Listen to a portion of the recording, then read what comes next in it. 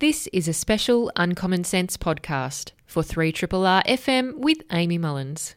The interview you're about to hear is with renowned American science writer David Quammen.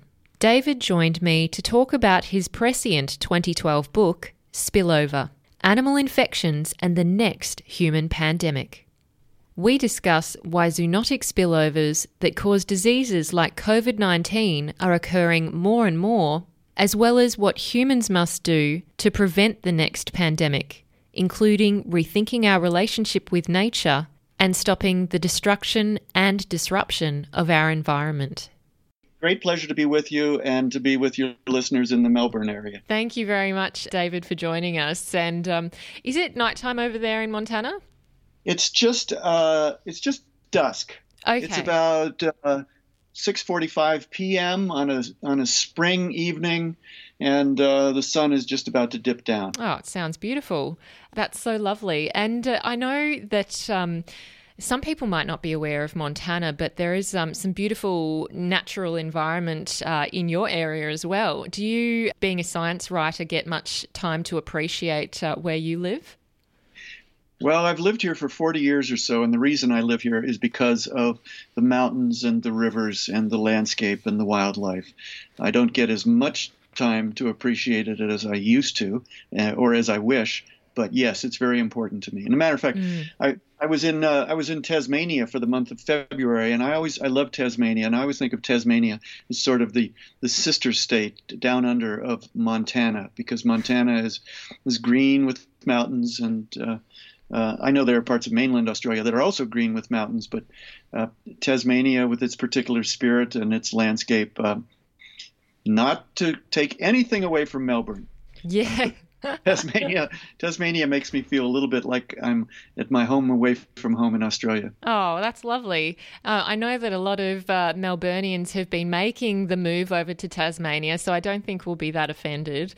But we do have we have some stunning, really beautiful forests here with some very cool temperate forests and some hugely tall, towering gum trees here, mountain ash forests and that kind of thing. So we do have some of our own things that we are proud of, but Tasmania is pretty special and it's very biodiverse, so I can understand why you fell in love with it so much. But I've spent a lot of time in Queensland and a fair amount of time in Northern Territory too. Right. I'm a great appreciator of the varied landscapes of Australia. I'm so glad that you've had a chance to take multiple trips down here, and you do reference that in this book, Spillover.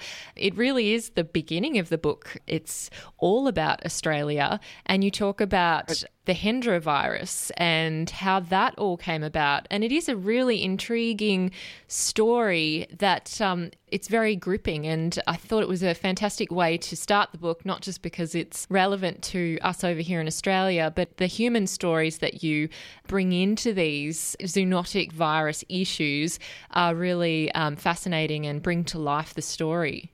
Right, and the first outbreak of Hendra was a very dramatic event, as Australians know or may remember, and it was also a textbook example of the phenomenon of zoonotic diseases, dangerous viruses and other pathogens that can spill over from wild animals, sometimes passing through domestic animals as amplifier hosts, getting into humans and causing illness and death in humans. Hendra is it's a small phenomenon in terms of numbers. Gratefully, blessedly for Australians and others around the world, that virus doesn't transmit well between humans, but it is a very dramatic phenomenon, a very dramatic disease, and that's why I open my book with it, because it's got high drama, it's got some fascinating human characters, and it exemplifies these principles of zoonotic diseases so well. And that's so true. It is a really horrific virus, and even more, it's pretty shocking because you highlight the stories of a couple of people who were lucky enough to survive the virus the first time around and had a period of remission where they were well, or at least not in the grips of this infection, although feeling a bit under the weather, very much seemed to have been past the virus. And then up to a year later, had a second second round. It's pretty scary, right. I guess. It's very scary. It was the husband of a veterinarian, if I recall correctly. I haven't reread my own book in a few years, and I didn't expect it was going to be so relevant going into this year. But it was the husband of a veterinarian. She had taken care of some Hendra-infected horses, or at least one, and he helped her. He got infected, recovered, if I recall correctly, and then a year later went down and died from the disease. A year later, so it's not an unprecedented phenomenon. Ebola virus also, we now understand, is able to linger in people in certain parts of a person's body. For instance, at the back of the eyeball, which is what they call an immune privileged area, a place where our immune systems don't police up things. And so Ebola virus can linger at the back of a person's eyeball for, I think it's 3 months, and also in the reproductive system. So there's a concern that Ebola can be spread through sexual transmission, months after a person has apparently recovered from Ebola virus. And so these viruses, like Hendra and like Ebola, they hold a lot of terror. They hold a lot of potential injury and death, but they hold a lot of mystery too. And the book is largely about solving those mysteries. Yes, it is so shocking to think that, and I guess must put a lot of people on edge if they think they've gotten past such a deadly virus with a very high mortality rate like Ebola does, that really they may not be past the worst of it, and that they would have to, moderate their behaviour and their contact with other people for such a long time into the future. I want to touch on Hendra just briefly, and then we can get into some of the theory around zoonotic viruses and how this is going to relate to the environmental issues we're talking about. But one of the things that fascinated me about your explanation of Hendra and why it went from bats to horses and then horses to humans. And you were writing about the fact that you believe Hendra is probably an old virus according to the runic evidence of its genome, which was read by molecular evolutionists. And you were talking about the fact that bats are an ancient part of the native fauna in Australia, having been in Queensland for at least 55 million years.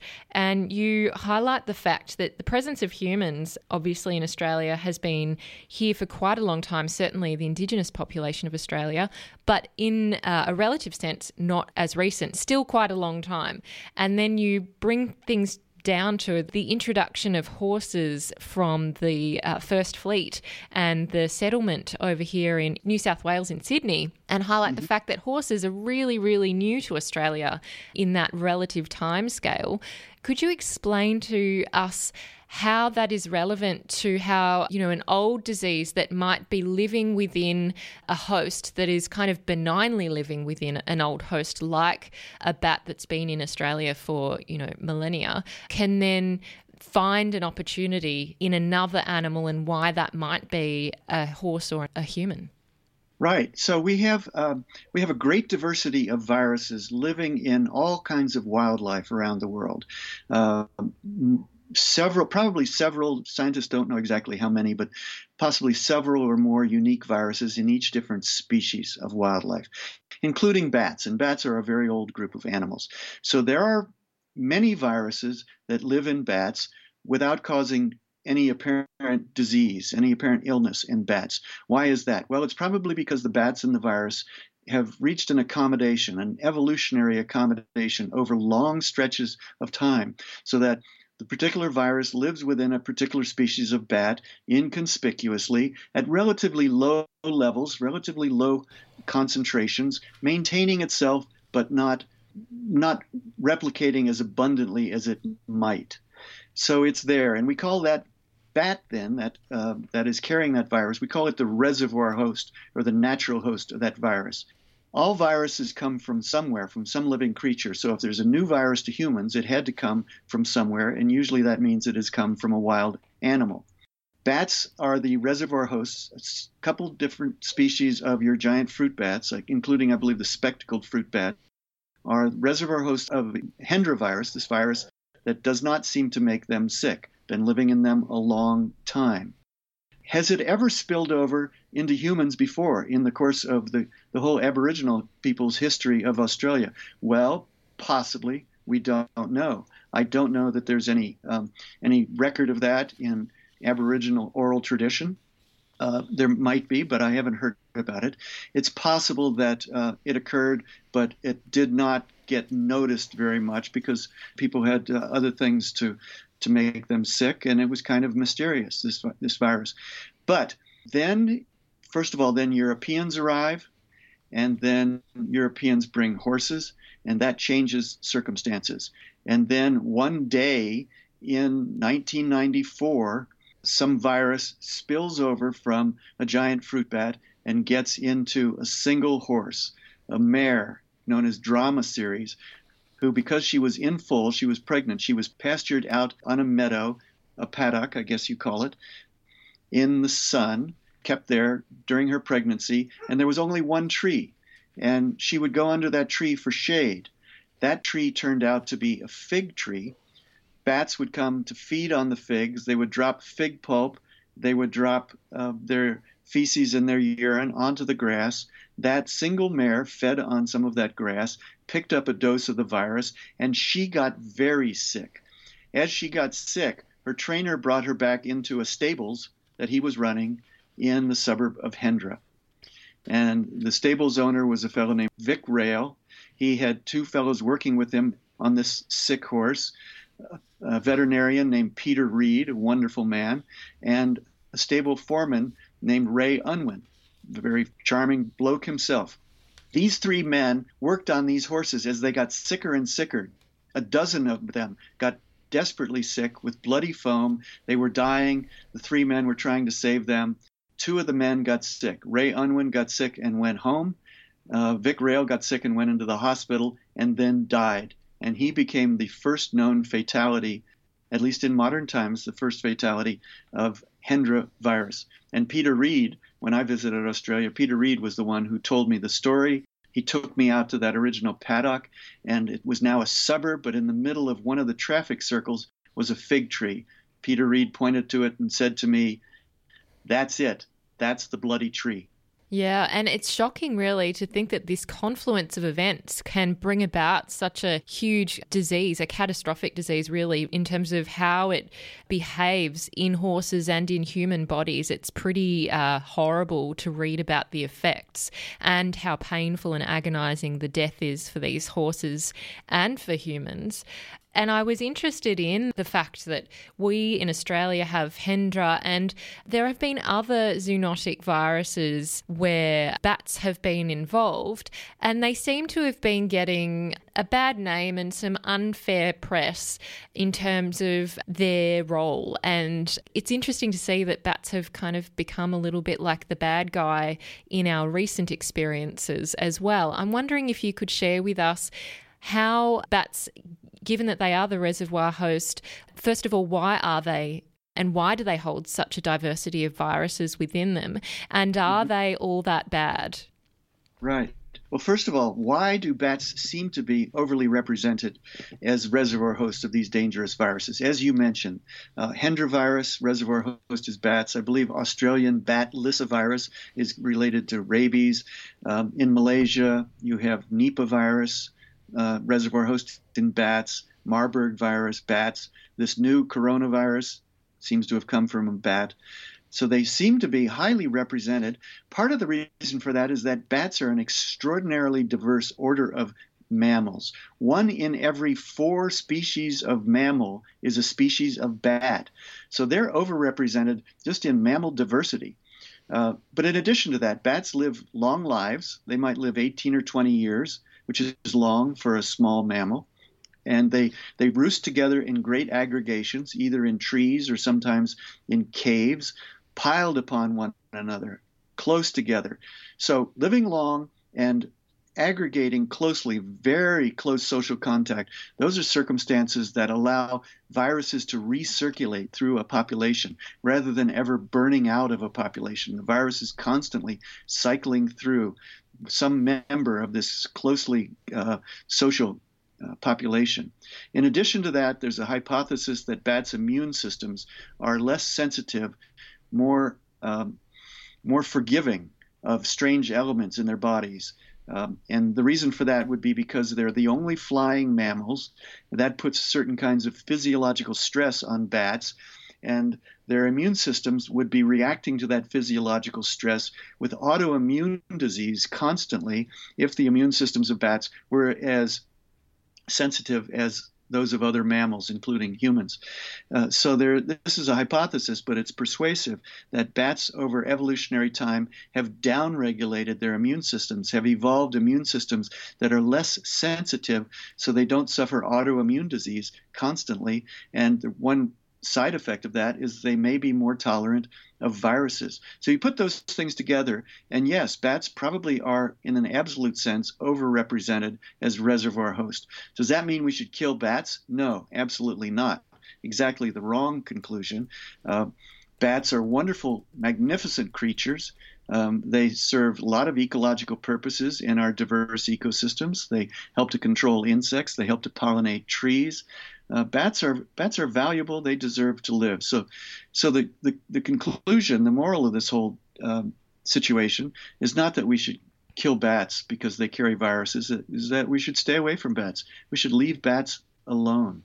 Yeah, that's an excellent point. And I was really interested in one of the studies that you quote from the University of Edinburgh, looking at different diseases, and they were looking at 1,407 recognised species of human pathogen and found that zoonotic bugs account for 58% of those pathogens, and that really of the full total of 1,407, just 177 can be considered emerging or re-emerging.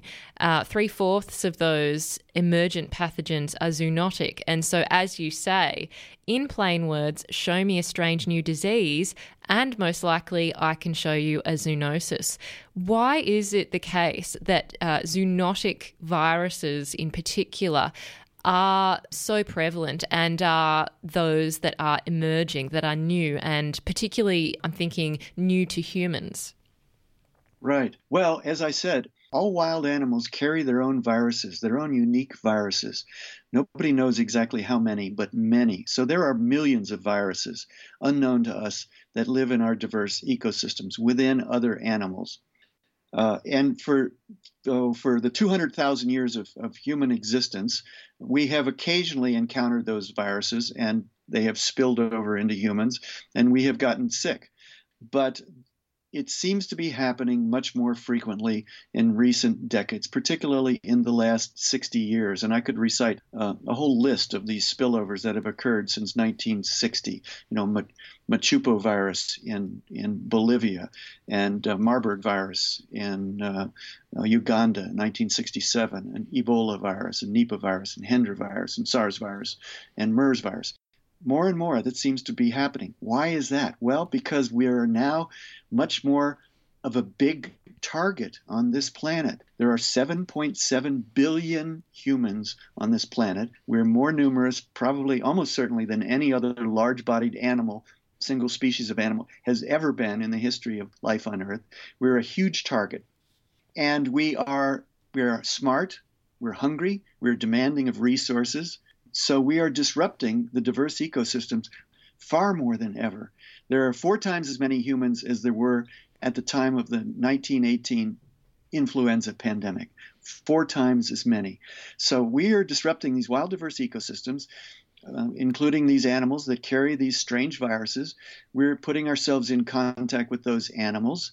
We're putting ourselves, therefore, in contact with those viruses. We're offering those viruses the opportunity to make a leap or a bounce from their natural host, their reservoir host, into humans as a new kind of host. And if a virus manages to do that, given the opportunity, then that virus, one public health official said to me, that virus has grabbed the golden ticket. That virus has won the sweepstakes. Because if it comes out of an endangered species and it gets into humans, suddenly it has 7.7 billion potential hosts, closely interconnected, living in dense concentrations in cities, traveling all the time. We are just a great opportunity for viruses. So the more we disrupt the wild ecosystems, shake the trees, as it were, shaking loose these strange viruses and offer ourselves there as alternative hosts, the more these things are going to happen. It's interesting that you highlight so many of the examples of how humans are not just large in number, but also consuming more and consuming resources within nature. And there are examples that you've given, like mining sites in Africa and their proximity to savannas and to jungles and forests, where there is a huge level of biodiversity in some of these environments. And also, the human impacts on things like deforestation. There are so many, I guess, ways that humans can shake the tree, as you say. What are some of those that you consider to be the most important, the ones that create the most risk for that potential for spillover? Well, all of the choices we make, all of us humans, have impact on this phenomenon. Some people are inclined to say, well, this latest thing, this horrible pandemic, it's started by some Chinese people who wanted to eat bats or wanted to eat pangolins, and they dismiss it as something for which they have no responsibility.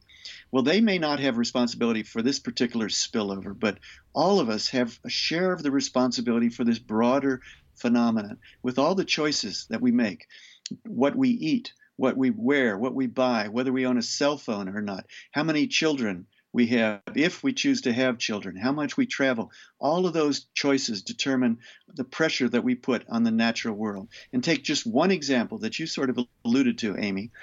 If we own a cell phone or a laptop computer, then we are customers for a mineral called coltan, C-O-L-T-A-N, which is essential to making tantalum capacitors in those electronic devices. Where does coltan come from? Well, just a few places around the world it's mined, one of them being in the Eastern Democratic Republic of the Congo, near, as you said, extremely diverse Central African forests containing lowland gorillas and multiple species of monkeys and porcupines and pangolins and rodents and bats. So when we buy a cell phone, we commission a miner to go into those areas, those forested areas, and mine coltan for us. We're putting demand on the chain of supply for coltan. What is that miner going to eat in that mining camp? Is that miner going to be satisfied with rice and with manioc? No. That miner is going to want protein, going to need protein. That miner is going to eat bushmeat, possibly including bats, rodents, pangolins, whatever. And so all of us, with the choices that we make, including a choice to own a cell phone, are part of the supply and demand that brings humans into closer and disruptive contact with the wild animals that carry dangerous viruses that in some cases can spill over and spread around the world. Yeah, that's a really great example, isn't it? To show that we have such a strong and active role to play in changing our own fate when it comes to these major, and in this case, global pandemic. I know that a lot of scientists have been saying, and you have been, speaking with these scientists through your role, about what the next global pandemic might be and what those conditions would be to create, I guess, a horrible situation, a kind of mass disruption and an increase in mortality, a large, very deadly virus. That was obviously in the lead up to this one that we are now experiencing of SARS-CoV-2, which causes the COVID-19 disease. And one of the discussions has been around coronaviruses.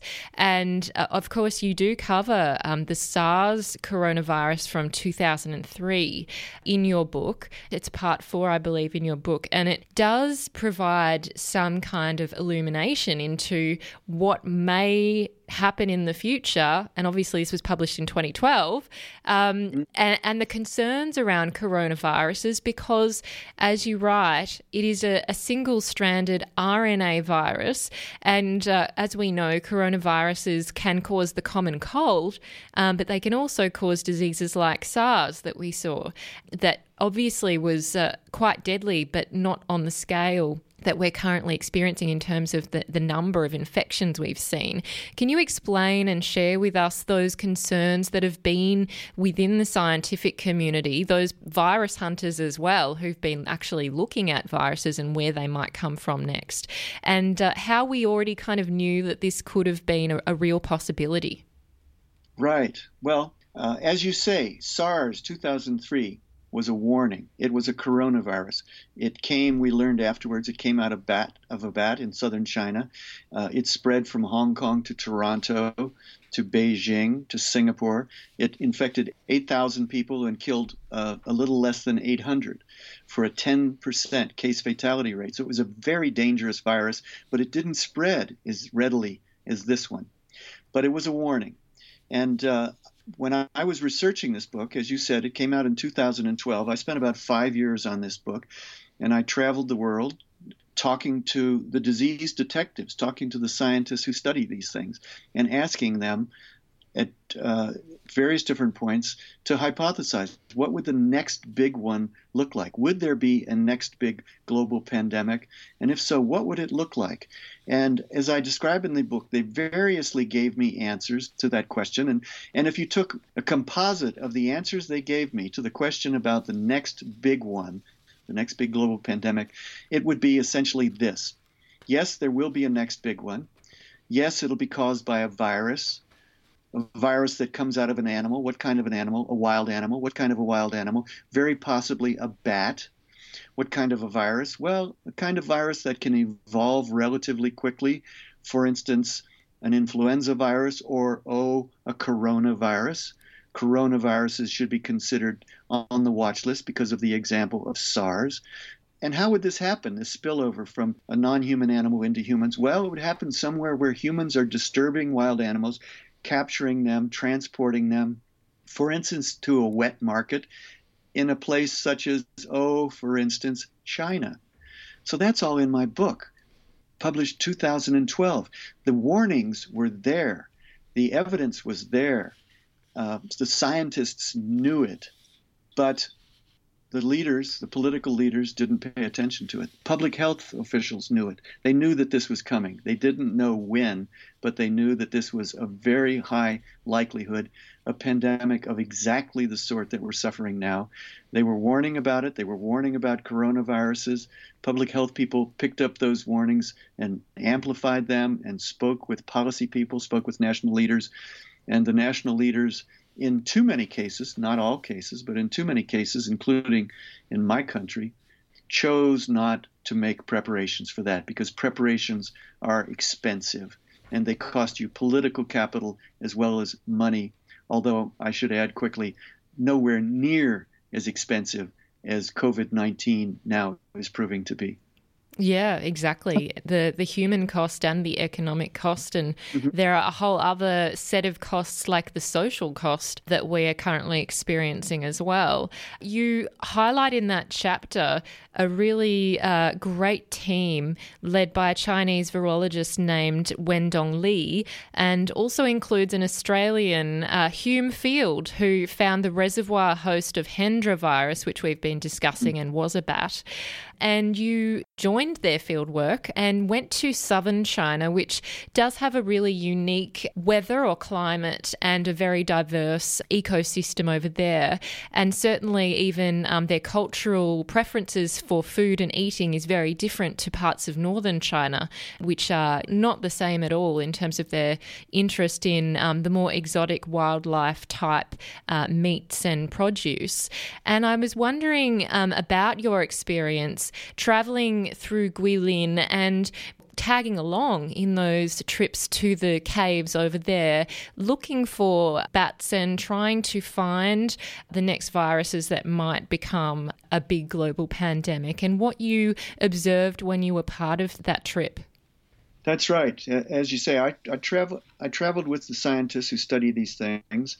I traveled with an Australian scientist named Raina Plowright to the Northern Territory as she was researching Hendra. I traveled into the Congo with a fellow researching Ebola, and I traveled into China with an American scientist named Alexei Chmura and his Chinese colleagues. a number of Chinese colleagues, and we went to, in the province of Guangzhou in southern China, we went to the city of Guilin. We went to bat caves outside of the city because Alexei wanted to collect bats and sample them for evidence of the SARS virus, the original SARS virus of 2003. So I found myself wriggling on my belly through a little gap in the ground into a karst formation, following these young men into this cave, and we got inside of it, and it opened out a bit, and there were these small bats. Some of them were horseshoe bats flying around our heads, and Alexei and his colleagues started netting them and putting them into cloth bags and handing me the cloth bags to hang on a sort of a clothesline stick, looking for the SARS virus, and didn't find it on that trip.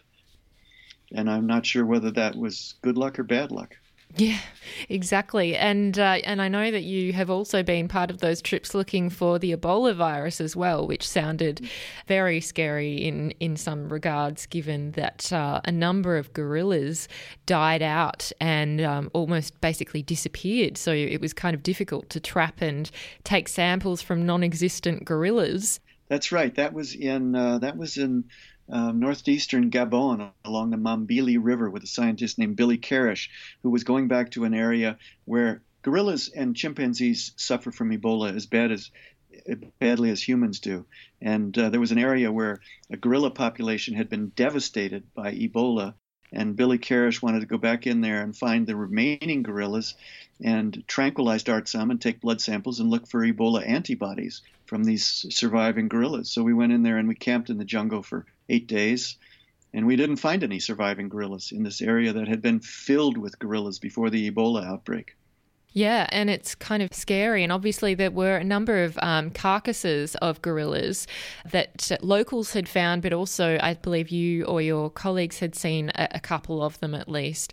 And there were evidences eventually of Ebola virus and antibodies to the Ebola virus. But it's been very difficult to actually capture that when the Ebola virus is alive in the populations, in human populations, and when the disease is really at its most rampant, it becomes difficult to capture and find out where that reservoir host might be. That's right. There are two phases of responding to Ebola. One is the public health and the medical phase, when there is an outbreak of Ebola among humans, such as the terrible Ebola epidemic in West Africa in 2014 in those three countries, Guinea, Sierra Leone, and Liberia. And so there were lots of public health people there, medical responders.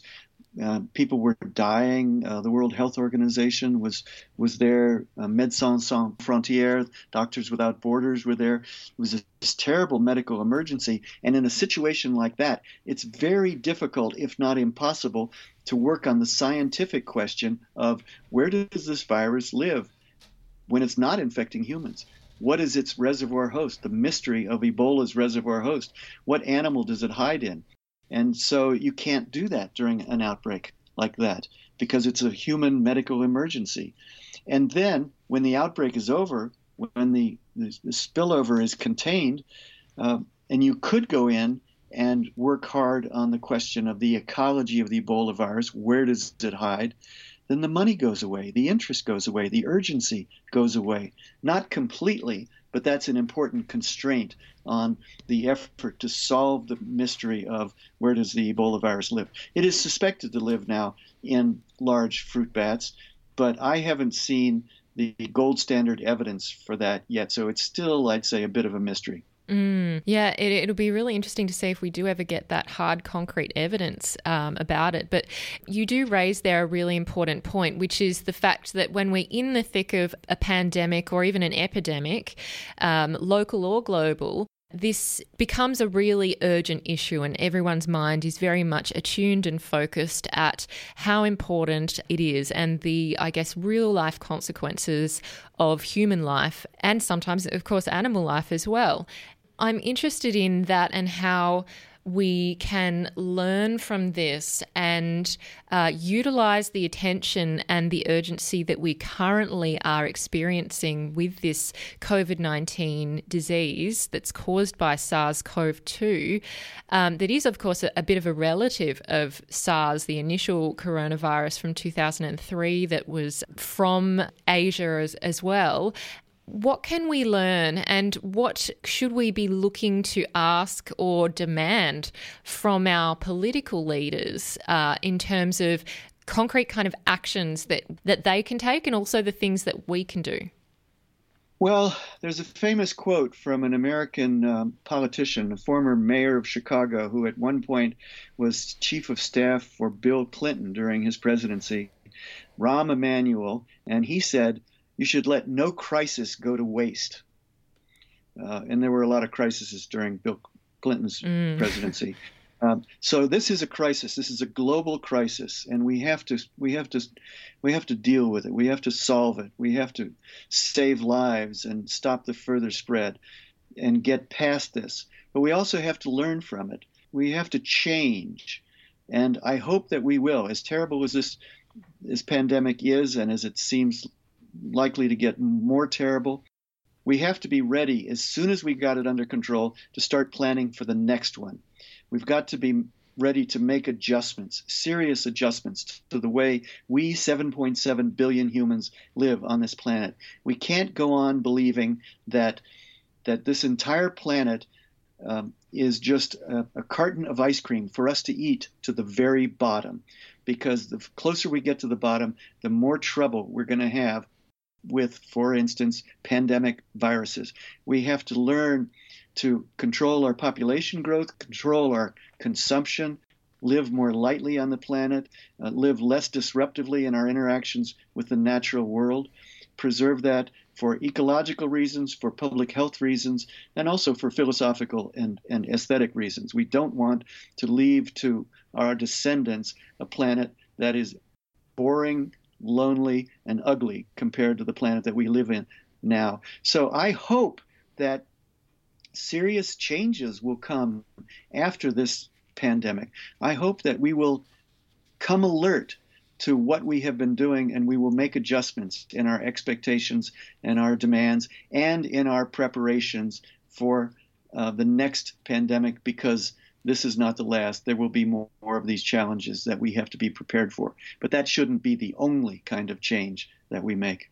Yes, exactly. It requires really a whole systemic change in terms of the way that we see our environment, and the fact that we are absolutely another animal, a human animal, in an ecosystem with other animals and with nature and plants and fungi. And I think it's been too easy in an Anthropocene, where humans have been the dominant force and asserting a huge amount of dominance over the environment, that we've kind of become complacent and not realised how reliant we are on our own planet, on our own environment. I know it sounds very obvious, but I'm not sure whether we really understand that yet. It does sound obvious. It is obvious, and I agree with you. It's very uncertain as to whether we do understand that. But maybe this horrific experience is going to shake us awake. I hope so, Amy. Yeah, I do too.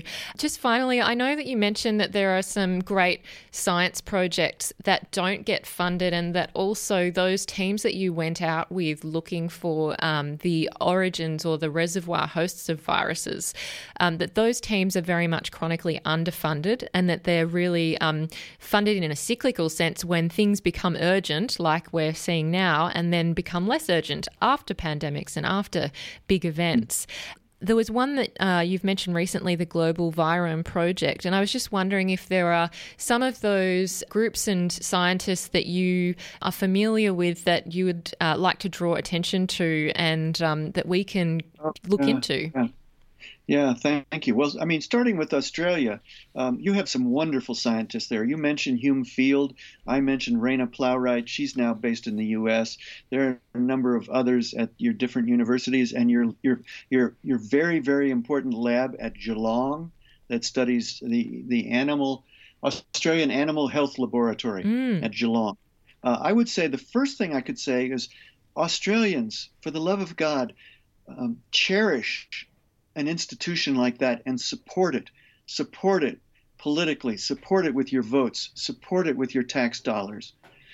And don't be like us in the U.S., tightening the strings of budget around our CDC, our Centers for Disease Control, cutting grants that have been made to various different organizations and agencies of government. Now, apart from that, all that, I don't want to sound too political here, but it's important for us to be citizens and to exercise critical judgment about priorities. I'd place this as a very high priority for citizens. There are other great organizations that are working around the world. One of them that is among my favorites is EcoHealth Alliance, based in New York, but working all around the world, working in southern China. The Alexei Chamorro, with whom I went into southern China, works for them. Jonathan Epstein, with whom I went into Bangladesh looking for Nipah virus, works for them. Billy Karish, with whom I went into the Congo, didn't used to work for them, but he does now. So EcoHealth Alliance deserves being known and being supported. But the many conservation organizations you have in Australia, people who are working to save the rainforest, to protect the wonderful native forests, for instance, the eucalypt forest of Australia, places where giant fruit bats normally live if the forest is still there. They only come to the suburbs of Brisbane, such as Hendra, if their own wild habitat is destroyed. Then they come toward people looking for sources of fruit and other food. So Australia, treasure your wild ecosystems, the Cape York Peninsula, the forests of Queensland generally, the Northern Territory, the wonderful forests down in Tassie where I was in February. One of the things you can do is support the organizations that protect your own biologically rich ecosystems and thereby keep those viruses living in those animals where they should be. Yeah, that's such a great message. David, thank you so much for your time. It's been really valuable to hear from you. I'm so glad that we did get a chance to speak, and I absolutely commend you on the wonderful science writing you've been doing, not just with this book, Spillover, but also so many of your other books that have been really well received. And is it any wonder? Because I thoroughly enjoyed reading this one, and I very much look forward to reading your other works. Thank you very much, Amy. Thanks for the opportunity to talk with you and your listeners.